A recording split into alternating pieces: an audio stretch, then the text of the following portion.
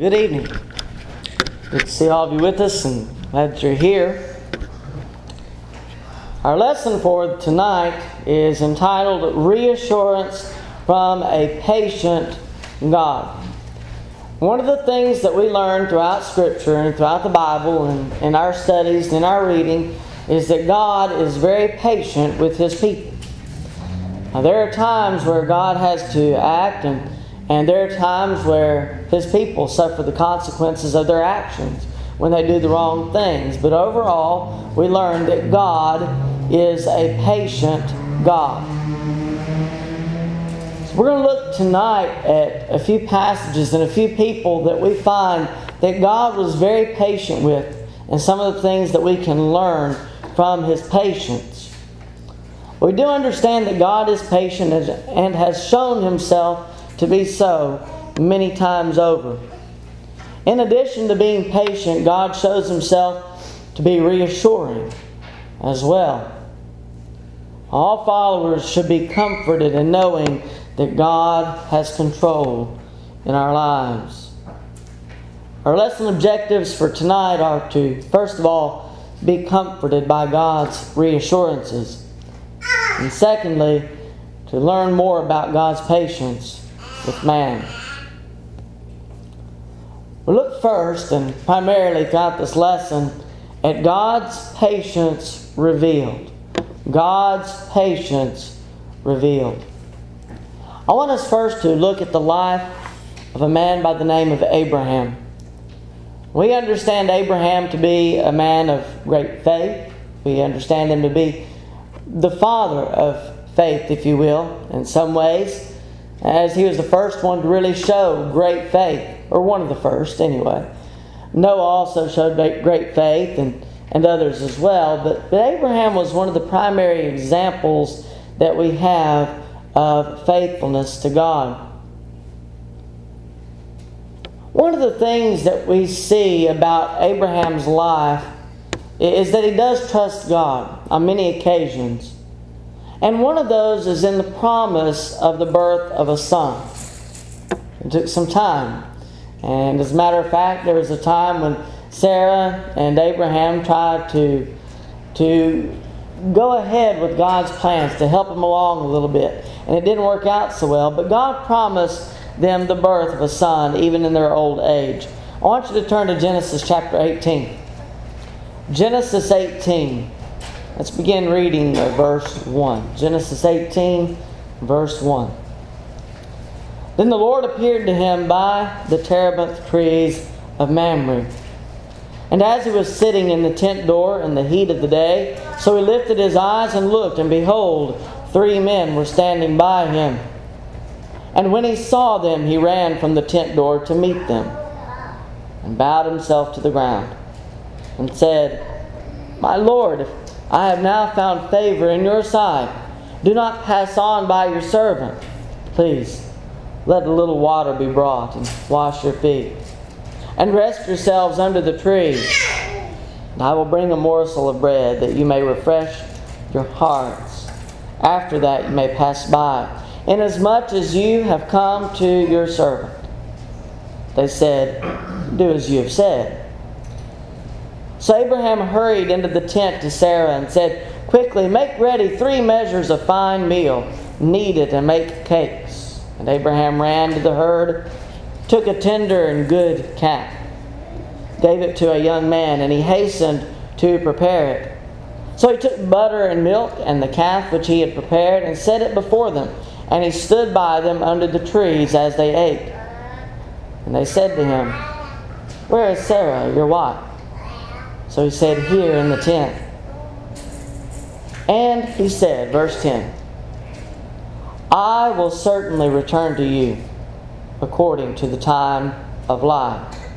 And behold, Sarah your wife shall have a son. Sarah was listening in the tent door which was behind him. Now Abraham and Sarah were old, well advanced in age, and Sarah had passed the age of childbearing. Therefore Sarah laughed within herself, saying, After I have grown old, shall I have pleasure, my Lord being old also? And the Lord said to Abraham, Why did Sarah laugh? saying, shall I surely bear a child since I am old? Is anything too hard for the Lord? At the appointed time I will return to you according to the time of life, and Sarah shall have a son. But Sarah denied it, saying, I did not laugh, for she was afraid. He said, no, but you did laugh. Now, if you were to tell somebody something, and they were to laugh at you, you probably would be inclined to turn away from them, to do the opposite of what you told them, because they laugh. I don't particularly appreciate it if somebody laughs at me for something I'm trying to be serious about, but Sarah laughed within herself at the thought of even bearing a child. And despite the doubt that was shown, and Sarah, and I think Abraham too, God did bless them with a son. He didn't turn away from His promise. He was patient with them. And that wasn't the only occasion where God's patience is showed in the life of Abraham, but also in trying to save Sodom. We see that God was patient with Abraham. Abraham questioned God several times, asking Him for how many souls He would save Sodom. And finally, in Genesis 18, in verse 32, it says, Then he said, Let not the Lord be angry, and I will speak but once more. Suppose 10 should be found there. He said, I will not destroy it for the sake of 10. We find that there were less than 10 because He did destroy the cities of Sodom and Gomorrah. Abraham tried. God was patient with him. And He tried to save those lives of people. Abraham later proved his faithfulness to God and his willingness to sacrifice his son. Even before that, he showed faithfulness to God in leaving his home as God had told him to do. But there were many occasions where God was patient with His servant Abraham. Let's move on to the life of Gideon. This is another very interesting story that we read of God's patience with one of His people. In Judges chapter 6, and beginning with verse 11, we read this. Now the angel of the Lord came and sat under the terebinth tree, which was in Ophrah, which belonged to Joash the Abiezrite, while his son Gideon threshed wheat in the winepress, in order to hide it from the Midianites.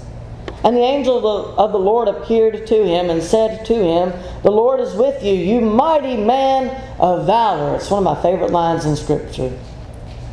Gideon did not yet know that he was a mighty man of valor. And here God is telling him, you are a mighty man of valor. Verse 13. Gideon said to him, O my Lord, if the Lord is with us, why then has all this happened to us? And where are all His miracles which our fathers told us about, saying, Did not the Lord bring us up from Egypt? But now the Lord has forsaken us and delivered us into the hands of the Midianites. And the Lord turned to him and said, Go in this might of yours, and you shall save Israel from the hand of the Midianites. Have I not sent you? There's great doubt on the part of Gideon, and yet God has told him twice now, you are a mighty man of valor. Go in this might of yours. God's very reassuring with Gideon, is He not? Verse 15, so he said to him, O my Lord, how can I save Israel? Indeed, my clan is the weakest in Manasseh, and I am the least in my father's house. The Lord said to him, Surely I will be with you, and you shall defeat the Midianites as one man. Then he said to him, If now I have found favor in your sight, then show me a sign that is in you who talk with me. Do not depart from here, I pray, until I come to you and bring out my offering and set it before you. And he said, I will wait until you come back.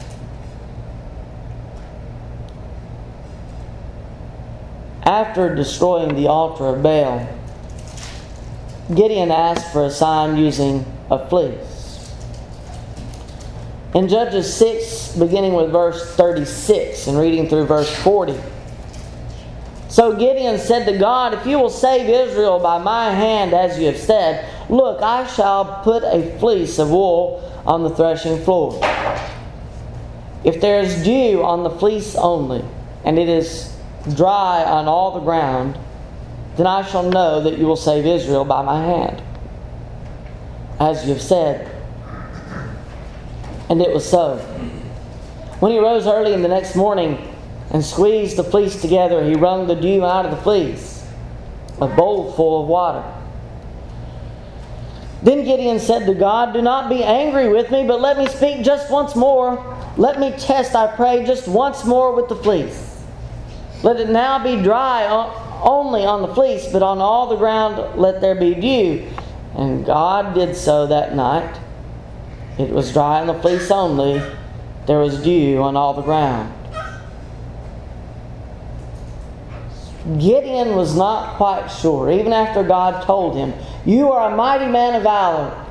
And even after he told him, "Go in this might of yours," he wasn't fully convinced that God was going to save His people through the hand of Gideon.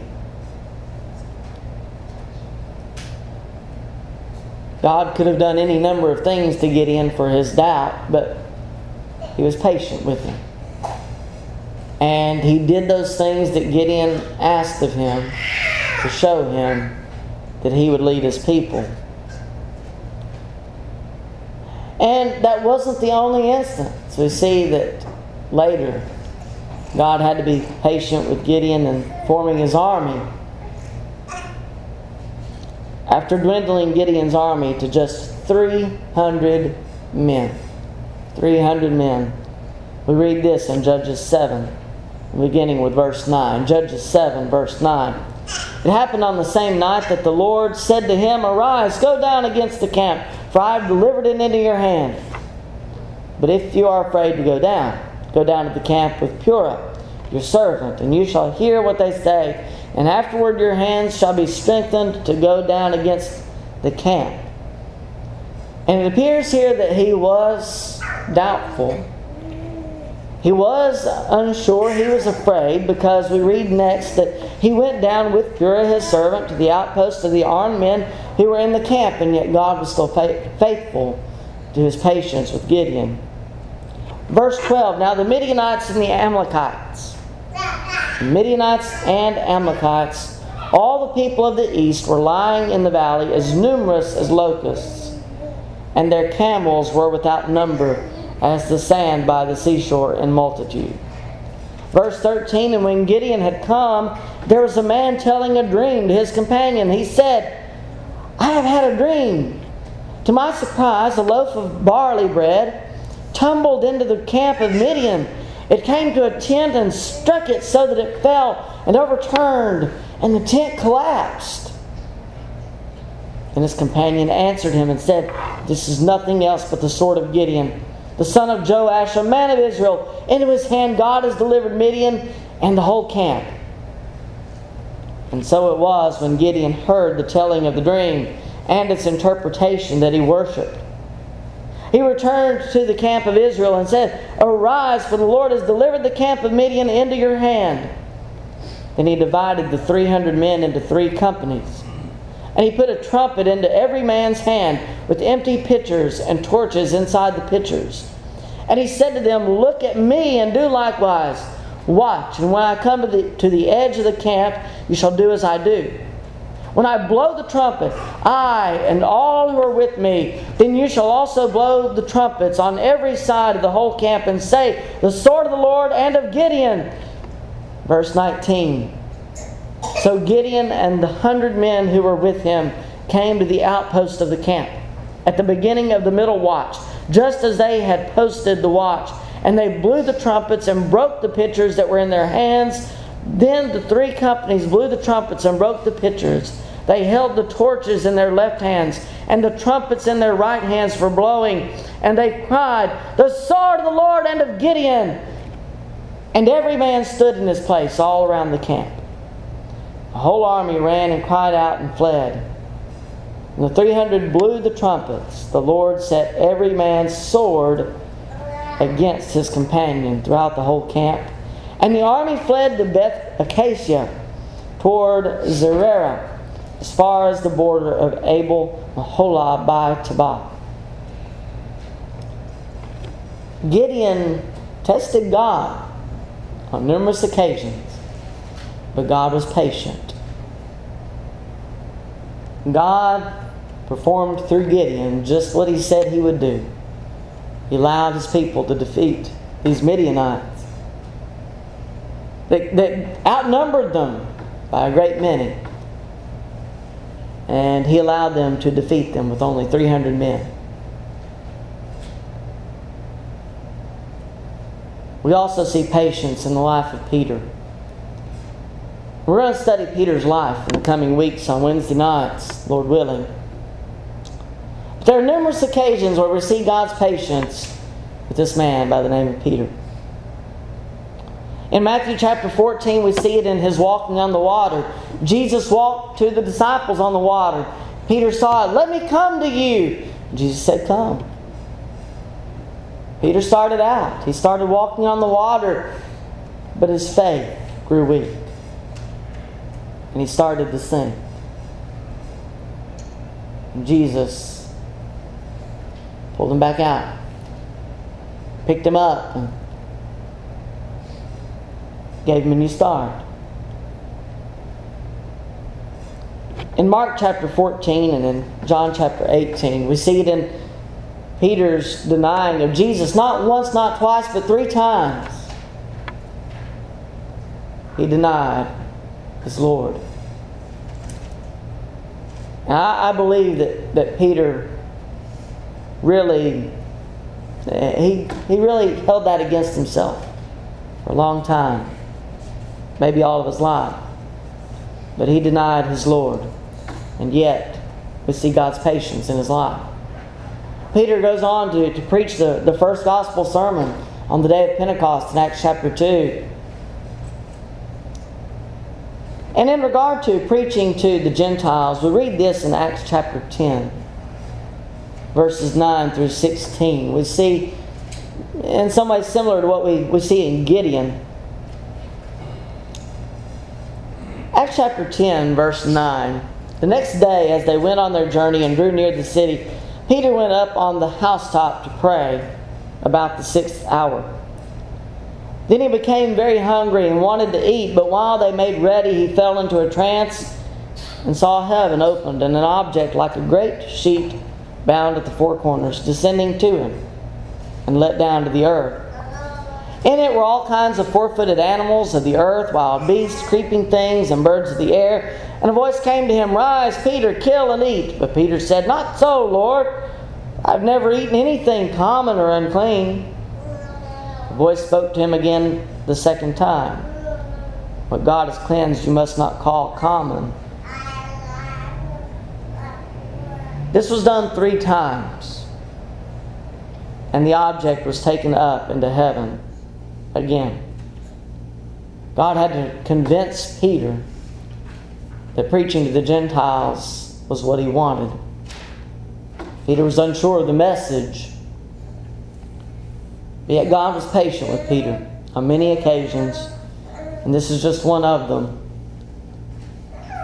There are other examples that I can think of, and especially in calling Moses to leadership. How many times did it take for God to convince Moses that you're going to lead my people out of bondage? Moses had all kinds of excuses, but God was patient with him, and Moses did lead those people just as God said.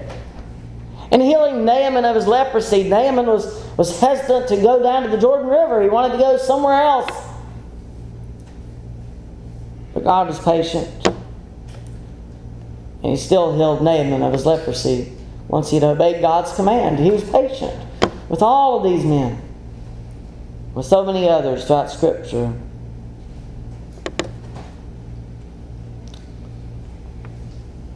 To close our lesson tonight, I want to notice God's patience revealed in us. God's patience revealed in us. I'm sure that in looking at some of the people that we've looked at tonight, that we could easily compare ourselves with them and identify with them in many respects. There are so many people, myself included, that identify very well with Peter because we see so many of his mistakes, and yet we see the greatness of his leadership later on. We see him grow and mature in so many ways in his relationship with God. May see it in Gideon or Abraham. Maybe we're unsure of ourselves. Maybe we're unsure of God's power. Maybe we question Him on occasion, wondering how His will is going to be performed in our lives. But God is patient with His people. One of the ways in which we see God's patience revealed in us, in our lives, in our existence, is in the sending of His Son to die for us. John 3, 16 and 17, "For God so loved the world that He gave His only begotten Son, that whoever believes in Him should not perish, but have everlasting life. For God did not send His Son into the world to condemn the world, but that the world through Him might be saved." We have to realize that we are sinful creatures. We have transgressed God's command, and because we have transgressed God's command, we deserve to die. But God saw our need. And He loved us to the point that He gave His only begotten Son to die for us so that we might be cleansed. Those who believe and obey might be cleansed from their sins and seen as righteous in God's sight. In 2 Peter chapter 3 and verse 9, and these are verses that I use a lot in sermons because they're so important to us as Christians. But 2 Peter 3:9, "The Lord is not slack concerning His promise. Jesus will come. The world will be destroyed." God is not slack concerning that promise. Even though Jesus hasn't come yet, He is coming, and we can be assured of that. The Lord is not slack concerning His promise, as some count slackness, but is long-suffering toward us, not willing that any should perish, but that all should come to repentance. What does long-suffering mean? Suffering long. Patience. God suffers long with us. Even though we transgress His commands, even though we've obeyed the gospel, we still make mistakes, even to this day. God is still patient with us. He is long-suffering with us. He is unwilling that we perish, and so He sent His Son to die for us, in hopes that all would come to repentance. He knows that many will not, but some will. And for those few, He sent His Son to die for us. God is patient with His people.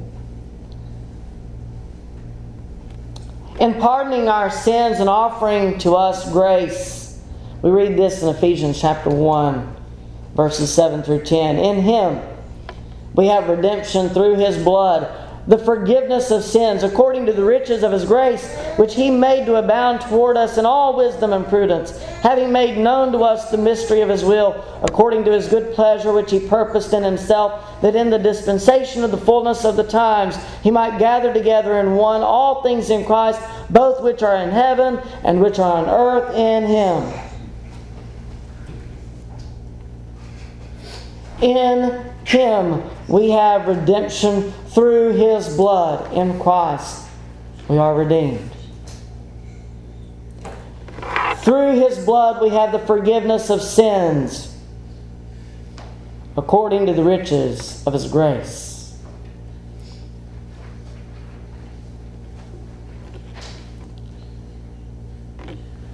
We deserve justice. And justice says that we deserve to die for our sins. Instead, we are granted mercy. He does not exact upon us what we deserve. But He does us one better in offering us grace and giving us so much more than we deserve.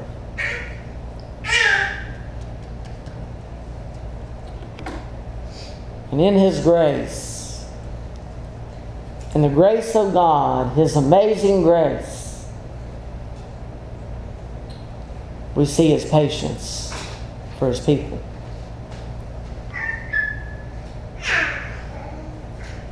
And in offering us eternal life. Romans chapter 6 and verse 23, for the wages of sin is death. Could have just stopped there. The wages of sin is death. That's what we deserve. But the gift of God is eternal life in Christ Jesus our Lord.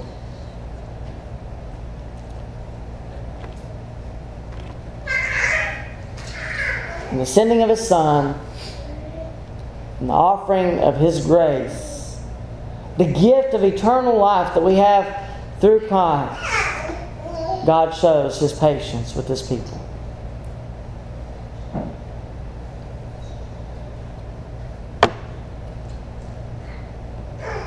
God is patient with us, even though we have done wrong. Even though we have done things that we deserve to die for. God is still patient with His people. But will His patience last forever?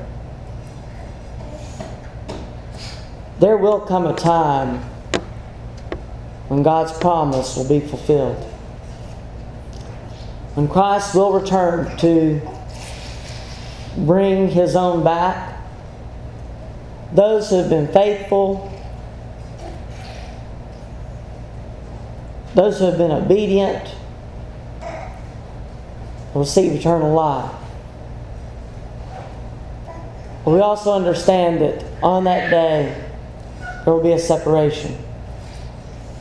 A separation of the sheep from the goats, as we read in Matthew chapter 25. Those who have not been faithful, those who have not been obedient, those who have refused to do God's will, will be parted from us. Even those that we love and care for deeply will be parted from us based on the way that they have lived their lives. It's going to be a great day. We're going to sing a song in a moment. There's a great day coming. Sometimes we don't do this song justice. And Hugh, I think we need to sing all 3 verses on this one. I think you will. But it's a great day. It's going to be a great day for all people. Great in magnitude. The greatest day that we've ever seen. It's going to be a bright day. It's going to be a very good day, a very happy day for so many people who have lived faithfully, because in eternity we get to be with our Lord. Never more to depart from Him, to always be with Him. Praising Him, singing over and over again, holy, holy, holy. It's going to be a bright day, a very good day. But it's going to be a very sad day as well. A very sad day for those who have not been faithful, to those who have refused Him, to those who are parted from us, never to return. What day will it be for you? A bright day or a sad day? It's your choice. God is patient with us. He's been patient up to this point. And if you've not been faithful, He is patient with you now in giving you an opportunity to repent. or to obey, whichever your need is. But if you're not a Christian, or if you're not a faithful Christian, and we give you the opportunity, this is the Lord's invitation. This is your opportunity to come to Him if you need. We stand ready to assist you as we stand and as we sing.